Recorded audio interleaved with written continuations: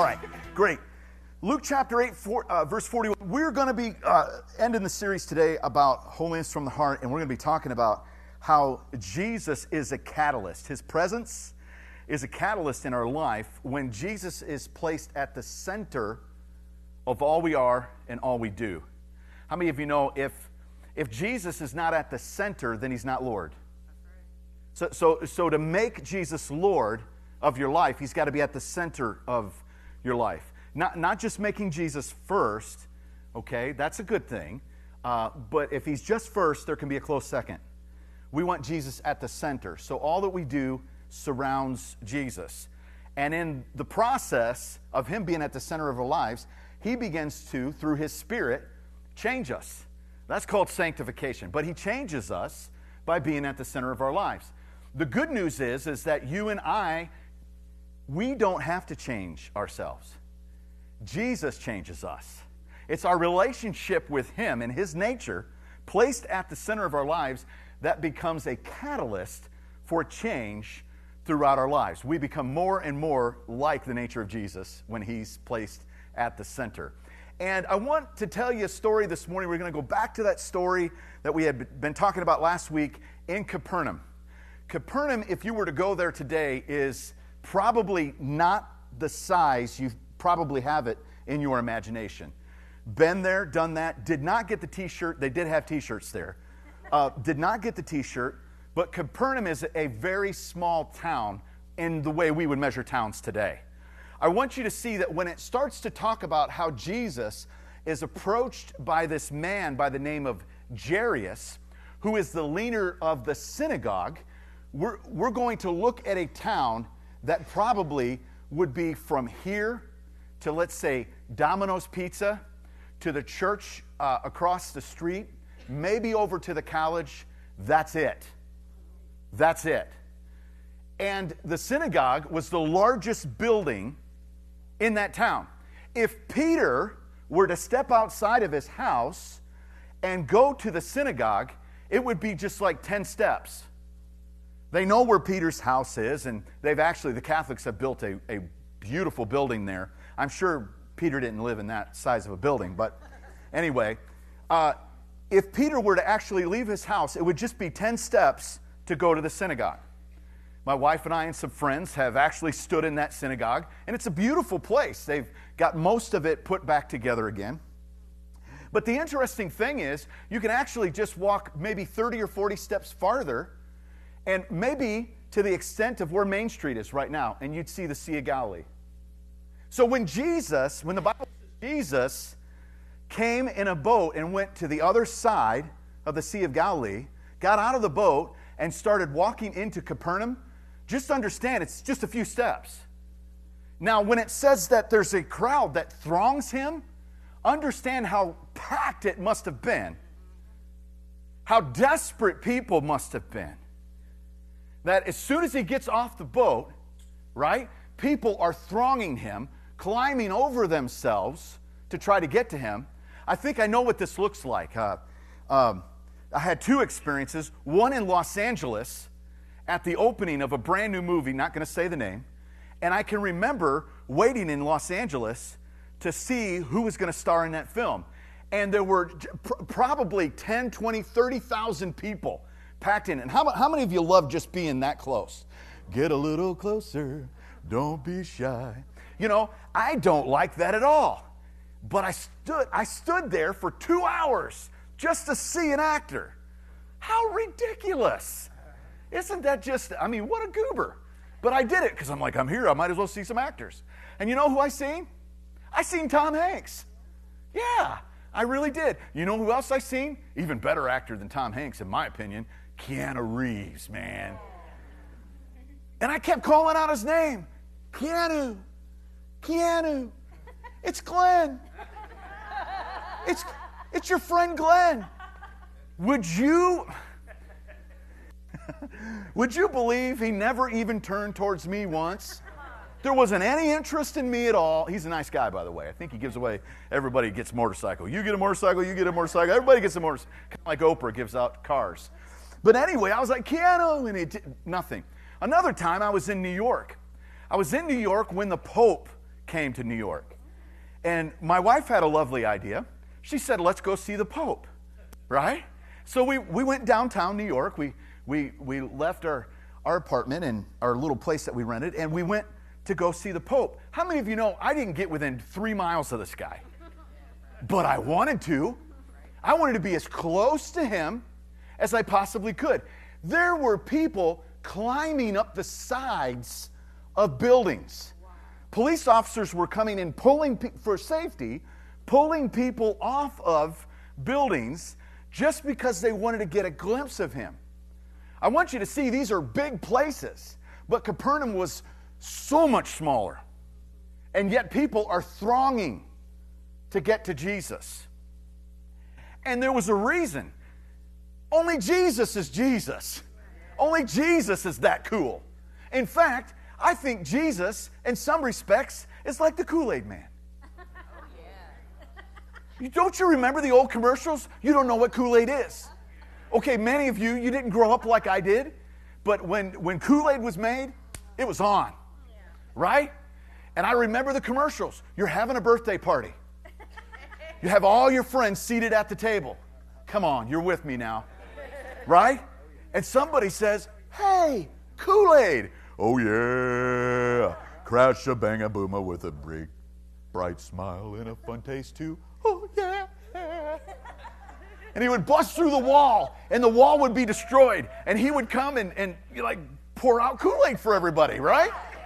That's cool, isn't it? You know what's cool about Jesus? Jesus came to people. He wasn't expecting everybody to just come to him. In fact, you are saved today because Jesus came to you.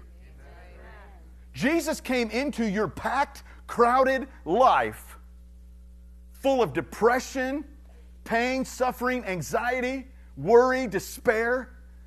He came into that packed, crowded world called your mind, your heart, and said, oh yeah. He broke down the walls of what it took to get to you. He was climbing the walls to get to you. And that humbles me. It humbles me when I recognize how much he loves me. That he has been trying to get to me. And he did get to me. He got me. He found me. I didn't find him. He found me. He broke through the walls in the crowd and he got to where the need was. How would you and I do it? I don't know. Because if I would have just gotten off of a boat, come into this small town, I realized that there's the leader of the synagogue. He's coming. They're saying his daughter is sick. And the crowds are thronging just to get to him. And somehow, Jesus hears this man, Jairus. We're going to get to him in just a moment. His name is important. His life is important. So is yours. So is yours. Here's the interesting thing. Along the way, someone else stops him too. And in the process of Jesus being stopped, this woman who is unclean with an issue of blood approaches from behind. We talked last week what that meant. You could only approach God in the Old Testament from behind. You could only see his backside. She reaches out and grabs a hold of his talith, his prayer shawl, with the knots. We talked about what the knots meant, everything else. The Pharisees had extended theirs because they wanted to show people just how righteous they were, but there was only one righteous, and that's Jesus. And this woman reached out in her unclean position and grabbed a hold of the righteousness of God and was instantly healed. And Jesus, being touched by everybody else, being thronged by everyone else, stopped his world and turned around and said, who touched me? The disciples are like, are you serious? Are you serious, Clark? Come on, Smalls. Who touched you? Everybody's touching you. No, somebody really touched me. Somebody really grabbed a hold of me. Someone really got close. Someone made me the center of their despair. Someone made me the center of their depression. Someone made me the center of their illness. And I felt the power go out of me. This woman in an unclean state with an issue of blood for 12 years needed Jesus. And think about this. When the issue of blood happened in the same season, a little girl was born. And a little girl that was born to a man by the name of Jairus. And 12 years later, she is sick. The woman with the issue of blood going 12 years. The little girl is now 12 years old. And now because Jesus has been touched, and because Jesus has hit the pause button and turned around, she dies. She's no longer just sick. She dies. And now you get the background of where we're going to be this morning. Watch this, Luke 8:41. And behold, there came a man named Jairus, and he was a ruler of the synagogue, and he fell down at Jesus' feet and begged him to come to his house, for he had an only daughter, about 12 years of age, and she was dying. Pray with me. Father, in the name of Jesus, in all of our lives, something has died. In all of our lives, God, something will die. In all of our lives, God, something or someone we love is sick. God, help us to recognize this morning, all we need is Jesus. That God, if we will come in contact, even in our pain, even in God, our suffering, even in our unclean state, if we'll just come in contact with you, whatever looks dark and even darker, God will be changed. You're a catalyst of light. We give you the praise. We give you the thanks, Lord, in Jesus' name. Amen. One of the ways that holiness works is we're going to learn right here. We're going to learn it right here. The name Jairus, interestingly enough, his name means to shine. His name means to shine. His name means to shine forth, like the light of the world. Do you know that's the way heaven sees you?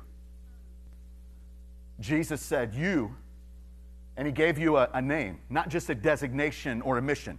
He gave you a name. You are the light of the world. You are Jairus. You are God's leader of the synagogue here on earth right now. You are, not somebody else. Stop thinking it's you, Pastor. Stop thinking it's the guest speaker. Stop thinking it's our missionaries. Stop thinking it's everybody. It's you. It's you. You are the light of the world. Interestingly enough, though, before Jesus told his disciples and his followers, you are the light of the world, the first thing he told them was, come, follow, I will make.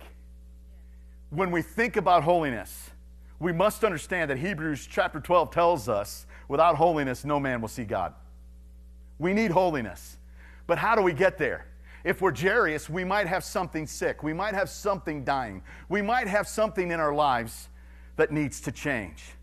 What is needed in our life is to invite Jesus to our home. What is needed in our life is to find Jesus. When there is something dying, here's a little secret, right? Find Jesus. Find Jesus. Jairus, and his wisdom, knew, even being the leader of the synagogue, representation of God and God's word to that entire city. That's who was the man until Jesus showed up. He was the light of Capernaum, and yet the light had gone out. And there will be a time in your life where the wind will blow hard enough and the storms will blow in hard enough where you will begin to feel the flame in your heart go out. When you start feeling burnt out, come on, find Jesus. Find Jesus. Hold on to Jesus. This man had spiritual wisdom. He knew that for Capernaum to have the light, for the synagogue to have the light, for Israel to have the light, he's going to need the way, the truth, and the life. He's going to need the light of the world. He's going to need Jesus. How close are you to Jesus? It doesn't matter how close you are to me. You won't get to heaven and say, I know Glenn Hammonds. Really, he's kind of goofy, but I put up with him for a while. God, the question will be, do you know my son? And does my son know you? I don't know why you come to church or what you think about connecting with church, but the question is not whether or not you know this person or that person. The question is how close you are to Jesus. Have you found Jesus? And has Jesus found you? Think about this. Jesus said, come, follow me. Was he being redundant? Come and follow sound like redundant terms. Follow does not mean come. Come means to just come, like you did this morning. God bless you. We have scratch and sniffs at the door. Little awards for you. No, seriously. You know church today has gotten crazy. Oh, you came this morning. Here's a $50 gift certificate to go get fat somewhere. Because you came. Jesus didn't say just come. He said follow. What does follow mean? It means imitate me. It means don't just come. It means imitate. Do what I do. Be like me. Jairus needed to be like Jesus. And there was something in his home that he couldn't be a light to. And so he needed Jesus. And Jesus was the one that was able to bring the light back. Unfortunately, though, circumstances in life happens. And what happened was, along the way, a woman had touched Jesus. And this woman that had touched Jesus hit the pause button just long enough for this little girl to die. I'm going to hit the pause button right there. And I just want to tell you one more thing about Jairus. Jairus, light shining forth. Jairus somehow found the faith to not be consumed with the circumstance, but to still follow the Spirit. And where does the Spirit always lead? Back to Jesus. How do you know you're following the Holy Spirit? The Holy Spirit will always lead you back to Jesus. Don't you just love that name? Don't you just love him? Don't you just love him? Oh, man, I love him. I think he's awesome. I love Jesus. You want to know why I love Jesus? The Spirit creates that in me. I want to be like him. I want to be with him. I want to hang out with him. He's better than the Kool-Aid man. He is Jesus. Now, what had happened, though, what had happened was a word began to come from the crowd. Don't bother the teacher. Don't bother the teacher. She's already dead. In other words, give up hope, Jairus. Give up hope. God has hit the pause button, and he doesn't need to come to your home now. And I want to speak very honestly here too. I don't have this prepared. This isn't a note thing. This isn't an outline thing. I just want to be completely honest with you. More than once in my 35 years of walking with Christ, more than once, I've come to a place where I began to give up hope. Now, you may have never had that happen to you, but I doubt it. Because you ain't God. And I'm not either. More than once in my life, circumstances has caused me to just cave in, to look inward, not out. More than once in my life, I've come to a place to where I began to lose hope in what God could do in my family and in my heart. I'm just being honest with you. You need to be honest with you. More than once. And it's really what happens during that moment. That's the moment that counts. Yep. Are you going to listen to the narrative that comes from circumstances in life and what surrounds you? Or are you going to go, wait a minute, I'm with Jesus. Wait a minute, I've got Jesus. I don't know who I'm preaching to this morning. Is there anybody alive this morning? Amen. I'm just going to say, I'm going to be a little bit emotional here for a second, okay? You ready? You ready? Put on your seatbelt. You're with Jesus. Right. What? Last week we talked about turn your eyes on Jesus. Jairus is still with Jesus, but he's still hearing a report and a narrative that don't look good. What was bad is now worse. And that's what the devil does, man. When you're the closest to Jesus, when you're Jairus had never been closer. He was bowing right before Jesus. And here comes somebody with this.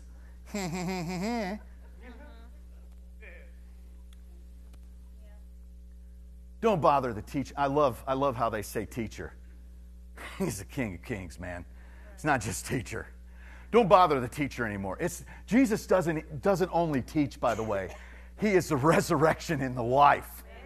Okay?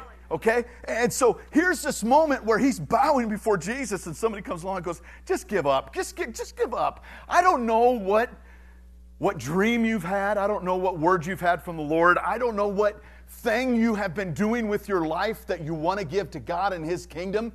But if you feel like the pause button has been hit, just look at Jesus. Look at Him and look to Him. Don't listen to what's being said. Some people are going to come along and they're going to say, it's no use. Give it up. You're too old. You're too chunky.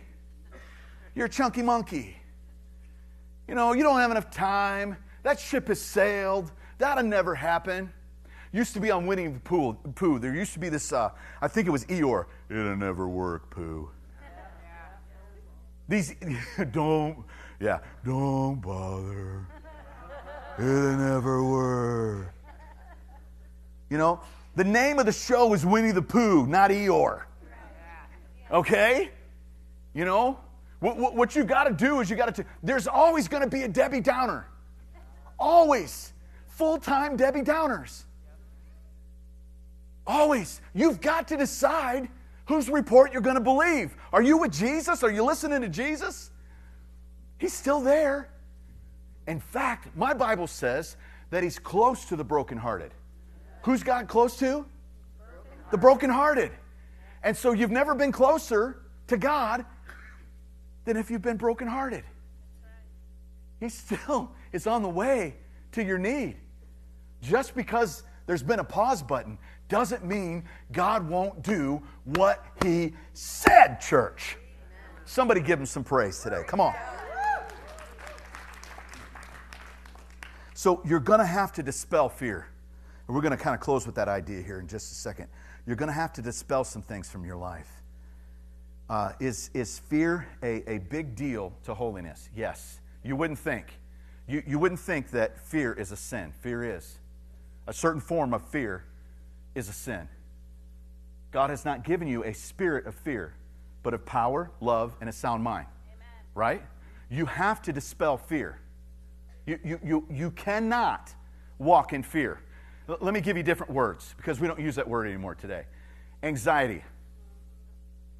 Okay? Worry. Depression. You're going to have to show those kids the door. And I'm not saying you're going to immediately change and have all kinds of feelings to confirm what God by faith in His Word has said. You're just going to have to believe God because you're with Jesus. And He said, I'll never leave you nor forsake you. And that's what God in His Word has said. You're going to have to hold on when God hits the pause button. He's still getting to your house. I want to remind you, Revelation chapter 3, verse 20. God is headed to your house. Every day you wake up, every day you go to sleep, He's headed to your house. Every moment of every day, He's saying this, behold, I stand at the door and knock. That was not written to unbelievers. I've heard every evangelistic crusade you could think of, and the guy stands up there and says, behold, I stand at the door and knock. And he's talking because he wants an altar call for people to come and give their lives to the Lord for the first time. That is not written to unbelievers. That was written to believers. Jesus is saying, I'm coming to your house, and you don't have the door open. I'm coming to that problem, that pain, that issue, that circumstance, and the door is closed. You are the one that's got to let the door come open. You got to do that. You've got to say, Jesus, come into this situation. And He says, I'm going to sit at a table with you, and the word sup is there. That's supper. I love it. God's like, I'm going to sit down with you. We're going to have a relationship. You know what they did when they ate supper that way with a guest? They celebrated. God is going to come in. You know what else the Bible says? The Psalms, the 23rd Psalm says, God prepares a table before me in the presence of my enemies. Where is God's table where he wants to be with you and bless you and have a celebration with you? In the presence of people who want to destroy you. And you think, God doesn't want me blessed. Oh, yes, he does. God says, here, sit down, relax, rest. I got this. But do you have the door open, Jairus? Is the door open to every part of your heart? Is every no crucified? Or are there still some areas where you just say, God, you can have this, but not that. God, I'm going to hold on to that. We know what happens. This woman with the issue of blood comes. She touches Jesus. Last week, quick reference to last week. She touches Jesus. She had no business being in Capernaum or touching the rabbi. She is unclean. That makes him unclean. Unless you're Jesus. And last week we talked about it. 2 scriptures in Exodus, 1 in Numbers. It says that if you touch the altar, the brazen altar, you're holy. And we talked about how Jesus is the altar. And if you touch the sin offering, it says you're holy. Come on. And Jesus was the sin offering.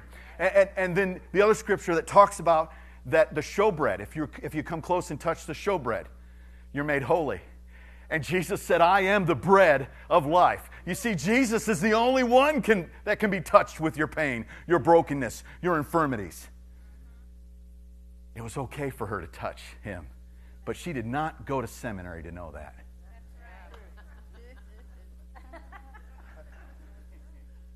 And she didn't even ask permission. You remember, Mr. Cotta, Arnold Horshack, can I have permission? She didn't ask permission. She just reached out and grabbed. And Jesus didn't turn around and go, you can't do that. The power flowed out of Jesus, and it stunned him. That's another sermon. Yeah. But he turns. It went out so fast that in his God and Abad form, he had to ask who touched him. God is so willing that is immediately when you reach out and just grab it, God gives it. It's not like God goes, no, you didn't touch me the way I wanted you to. He's not like some people, It's like, the flaming hoop for Fifi to jump through is about 30 feet high, and they got high expectations on everything, Yeah. He's like, you touched me in faith. And the power went out and healed her. And that's when the devil showed up. That's when they said in Luke 8:49, while Jesus was still speaking. Who was speaking? While Jesus was still speaking, someone came from the ruler of the synagogue's house, said to him, your daughter's dead. Don't trouble the teacher. Can I just tell you, while Jesus is speaking into your life, the devil wants to speak too. The devil wants to speak too. And here's what Jesus says. Luke 8:50. When Jesus heard that, he said to him, don't be afraid, only believe, she will be made well. That's a simple, that's all you and I need to do. We don't need to be the answer. Jesus is the answer. All we've got to do is not be afraid and believe. Yes. Not be afraid and believe. And you say, well, fear's no big deal. Let me tell you how big a deal fear is. Revelation 21:8. Fear is mentioned with sexual immorality, sorcery, idolatry, lying, and murdering. But for the fearful, unbelieving, abominable, murderers, fornicators, sorcerers, idolaters, all liars, their part shall be in the lake that burneth with fire and brimstone, which is the second death. Did you see that? Let me tell you how big a deal fear is. If you let a spirit of fear rule in your body, you cannot become holy. You're going the route of the murderer. You're going the route of the unbeliever. I'm not telling you that there aren't moments in your life where you're just like, this has really got me. I need to go to the Lord. That's the point. Right. But if you don't go to the Lord with it, and you don't give it to God, and you don't let Jesus be Lord, if you keep fear on the throne of your heart, you're not only going to miss the miracle, but you're also going to miss heaven. Yeah. Now, you're not going to hear that from a psychiatrist. And counseling's good when it's coming from the Word of God. Yeah. Remember, whatever is not of faith is fear. And in that moment, he hears a story. Jesus heads to the house anyway. He says, don't be afraid. I'm going to wrap it up here. Don't be afraid. Only believe. He gets to the house. Here's what the Scriptures say. Here's what the Scriptures say. You ready to have some fun? Because some of you are going to go, oh, no way. That couldn't be how it works. And how many of you know just about everything we think in the natural, how things work, in the supernatural, it's opposite? Yeah. Okay? So Jesus shows up to the house, and he only takes in 3. He doesn't take in all 12. He only takes in 3. Can I give you their names? You know them, don't you? Peter, James, and John. You know their Greek names. In Hebrew, their names tell another story. Now, this is where we're going to get into, you're going to have to ask God. But I see something in Scripture that God tells me that His grace and His love and His mighty power trumps every moment that I've fallen short. You see, if you look at their names, they're listed in that way. Peter, James, and John. Peter is Cephas, the rock.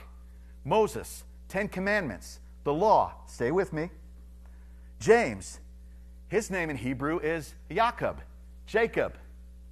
You know his name by the Greek name, James. Jacob, in Hebrew, means supplanter or replaced. The law replaced John. Well, I know John. His name means John. In Hebrew, John sounds a little different. It's Yohanan. Yahweh. Hanan, grace. We have a Dr. Hanan in the house. There she is. We love you, Dr. Hanan. If you add Yah, Hanan, you have Yah, or God, is graceful. And now there's a story. The law is replaced with grace. I want to remind you. And you're like, I don't care that it means that. I don't care that you don't care. Don't care. I want to remind you, she's dead. If we're going to go by the law, they can't come into the dead person's house. You think, now I don't know what to do with what he's telling me now. Well, let me tell you what to do. Jesus came into a place where there was a dead person. And there was a remedy by the law in order to do that. Guys had to dress a certain way. They had to cover themselves from head to toe. They had to come in. They would cover her up, wrap her up. They would carry the dead body out of the tent, and then they would not be able to come around people for 7 days. What in the world is Jesus doing, taking 3 guys? Let's go in and get the dead person. Because he is the fulfillment of the law. Hey, all of you self-righteous folk, how's that working for you? Have you ever been able to make yourself holy by beating your head against the wall, trying to keep every little rule? Let me remind you, there's 613 rules that are on the tassels of this talith. And the Jewish man would wear it every day to remind himself, every little law, every little law, every little law. You know what happens when you go, every little law? You start breaking more laws. No? Well, you do. You know what happens when you live by grace and you live by God's power to keep His law through you? you become more righteous. I don't know how it's working for you, but the more I know Jesus and the more His Spirit works in me, the more I become like Jesus, like a catalyst. When it's placed in the middle of something, the way a catalyst works is it brings change to that something. It speeds up the chemical reaction without the catalyst itself changing. You see, Jesus never changes. He is the same yesterday, today, and forever. And once He's placed at the center of your life, you change. That's the gospel, man. But you got to make Him Lord, not just Savior. You got to put Him at the center. You got to invite Him to the birthday party and let Him crash through your wall. Yeah, they go in. What goes out? Something's got to go out. You know who goes out? Luke 8:52. Now all wept and mourned for her. Don't believe it. This is not legitimate mourning. This morning is legit. Mourning. This is not legitimate mourning. Don't believe it. Don't believe everybody that goes, don't believe it. They all wept and mourned for her. But He said, don't weep. She is not dead, only sleeping. Watch what they do. They ridiculed Him. They ridiculed Him, knowing she was dead. So what did Jesus do? He showed him the door. Gave him the left foot of fellowship. Out the door. Can I just have 5 seconds? Stay with me here. You can't bring Jesus in to your mess and accept His message and expect the mess to stay too. Things are going to leave your life.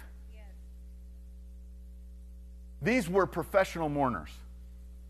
They were called Moriologists. You can look it up. It exists. At that time, they were paid professional mourners. Look it up. Go ahead, take your phone out. Because some of y'all are going to email me anyway. They were paid professional mourners. You know what they were paid to do? Mourn. There was nothing. They were doing it for the money. If Jesus raises her from the dead, they don't get paid, church. Oh. They don't get paid. There is a whole system right now that exists to keep you depressed. Yeah. I think you came here for the truth. I do. I'm looking at you. There's a whole system, pharmaceutical, and I could go on and on and on and on, that exists to keep you in the state of where you're at. When Jesus said, he that knows the truth shall make them free. And the devil don't want you free, man. He's got all kinds of professional people to stay in your life. I'm not against, I'm not against doctors, and I'm not against good teachers, and I'm not against, no. I'm really not against good chefs. I'm really not against, I love all that, okay? But listen, here's the deal. If you're getting paid to be fake and keep me in a dead state, I don't need you. There are things in your life, in your heart, in your soul, in your mind, they have to go. You cannot keep waking up every day and say, I'm a depressed person. If you want Jesus and you want the joy of the Lord, you're going to have to show it the door. Yes. Not only do you open the door, but somebody else has got to be told to leave. Yes. She's only sleeping. We can clearly see she's dead. Well, thanks, Sherlock. But the resurrection's here. Yes. Amen. The life is here. Right. Jesus didn't argue with him. He didn't get in a debate with him. And I would encourage you not to either. You don't have time for that. Yeah. You don't have time for that. Jesus just sent him out. You know, you can tell people to leave. You can tell the enemy to leave. You can tell that system in your life, that thought system, that process in your heart to leave. You know you can. You don't need anybody but Jesus to tell it to go. And it will have to go. Sometimes you got to open the door a little harder. There's been a few people that have come over to my house over the years that I've been like, this door is swinging open for you to leave. Only a few, not you. I love you. But there's been a few. And you know you have the authority to do that in Christ. Depression in the United States among Christians, 29%. 29%. Almost a full 30% of Christians. Born again. Now, Jarius, how are you going to be a light with that? Watch this. We're number one in the world for illicit drugs. And not just the illegal kind. We're talking about over-the-counter stuff. Everybody's taking something for something. And some of that stuff you need, and some of that stuff you need to show the door. Yeah. The United States consumes more illicit drugs than any other country in the world. Approximately 6% of the people in the United States use illegal drugs. We have the biggest prison systems in the world, and yet we have more finances, more resources than anybody else in the world. Maybe what you need to show the door is more. Less is more. And show more the door. You say, do I really need everything in my life? No, you don't. You don't need to look at 9 screens a day.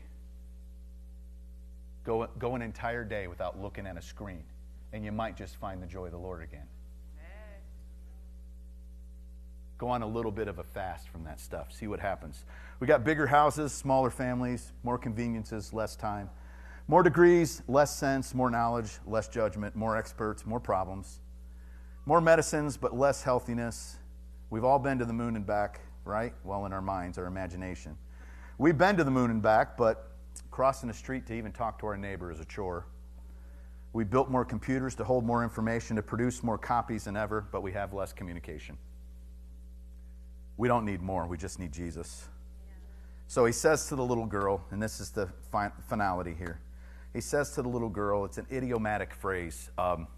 In Luke and in Mark, you're going to see the phrase, little girl rise. In Hebrew, this would be Talitha kume. Talitha would be little girl, little lamb. Kume would be rise. Aramaic, though, a little bit different. Aramaic, Talitha is very close to Talith.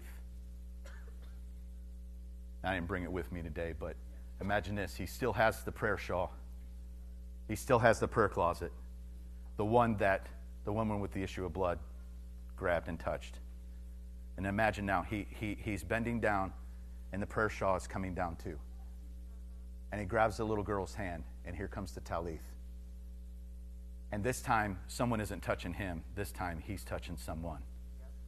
And in this moment, he's saying, little girl, under my righteousness, rise. Not under hers. Remember, she's dead. There wasn't anything that got you saved. And there won't be anything that you do that keeps you saved. It's everything he does. All you need is more of him. Come closer to him. It's all in your proximity. It's all in your closeness to Christ. Don't live your life surrounded by circumstances. Live your life surrounded by the Spirit of Christ. And it will change. Would you stand with me right now as the worship team comes, and would you rise?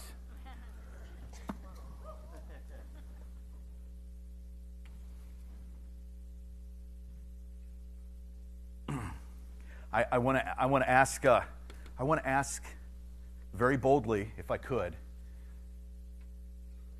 are you distant from Jesus? Because that's the problem.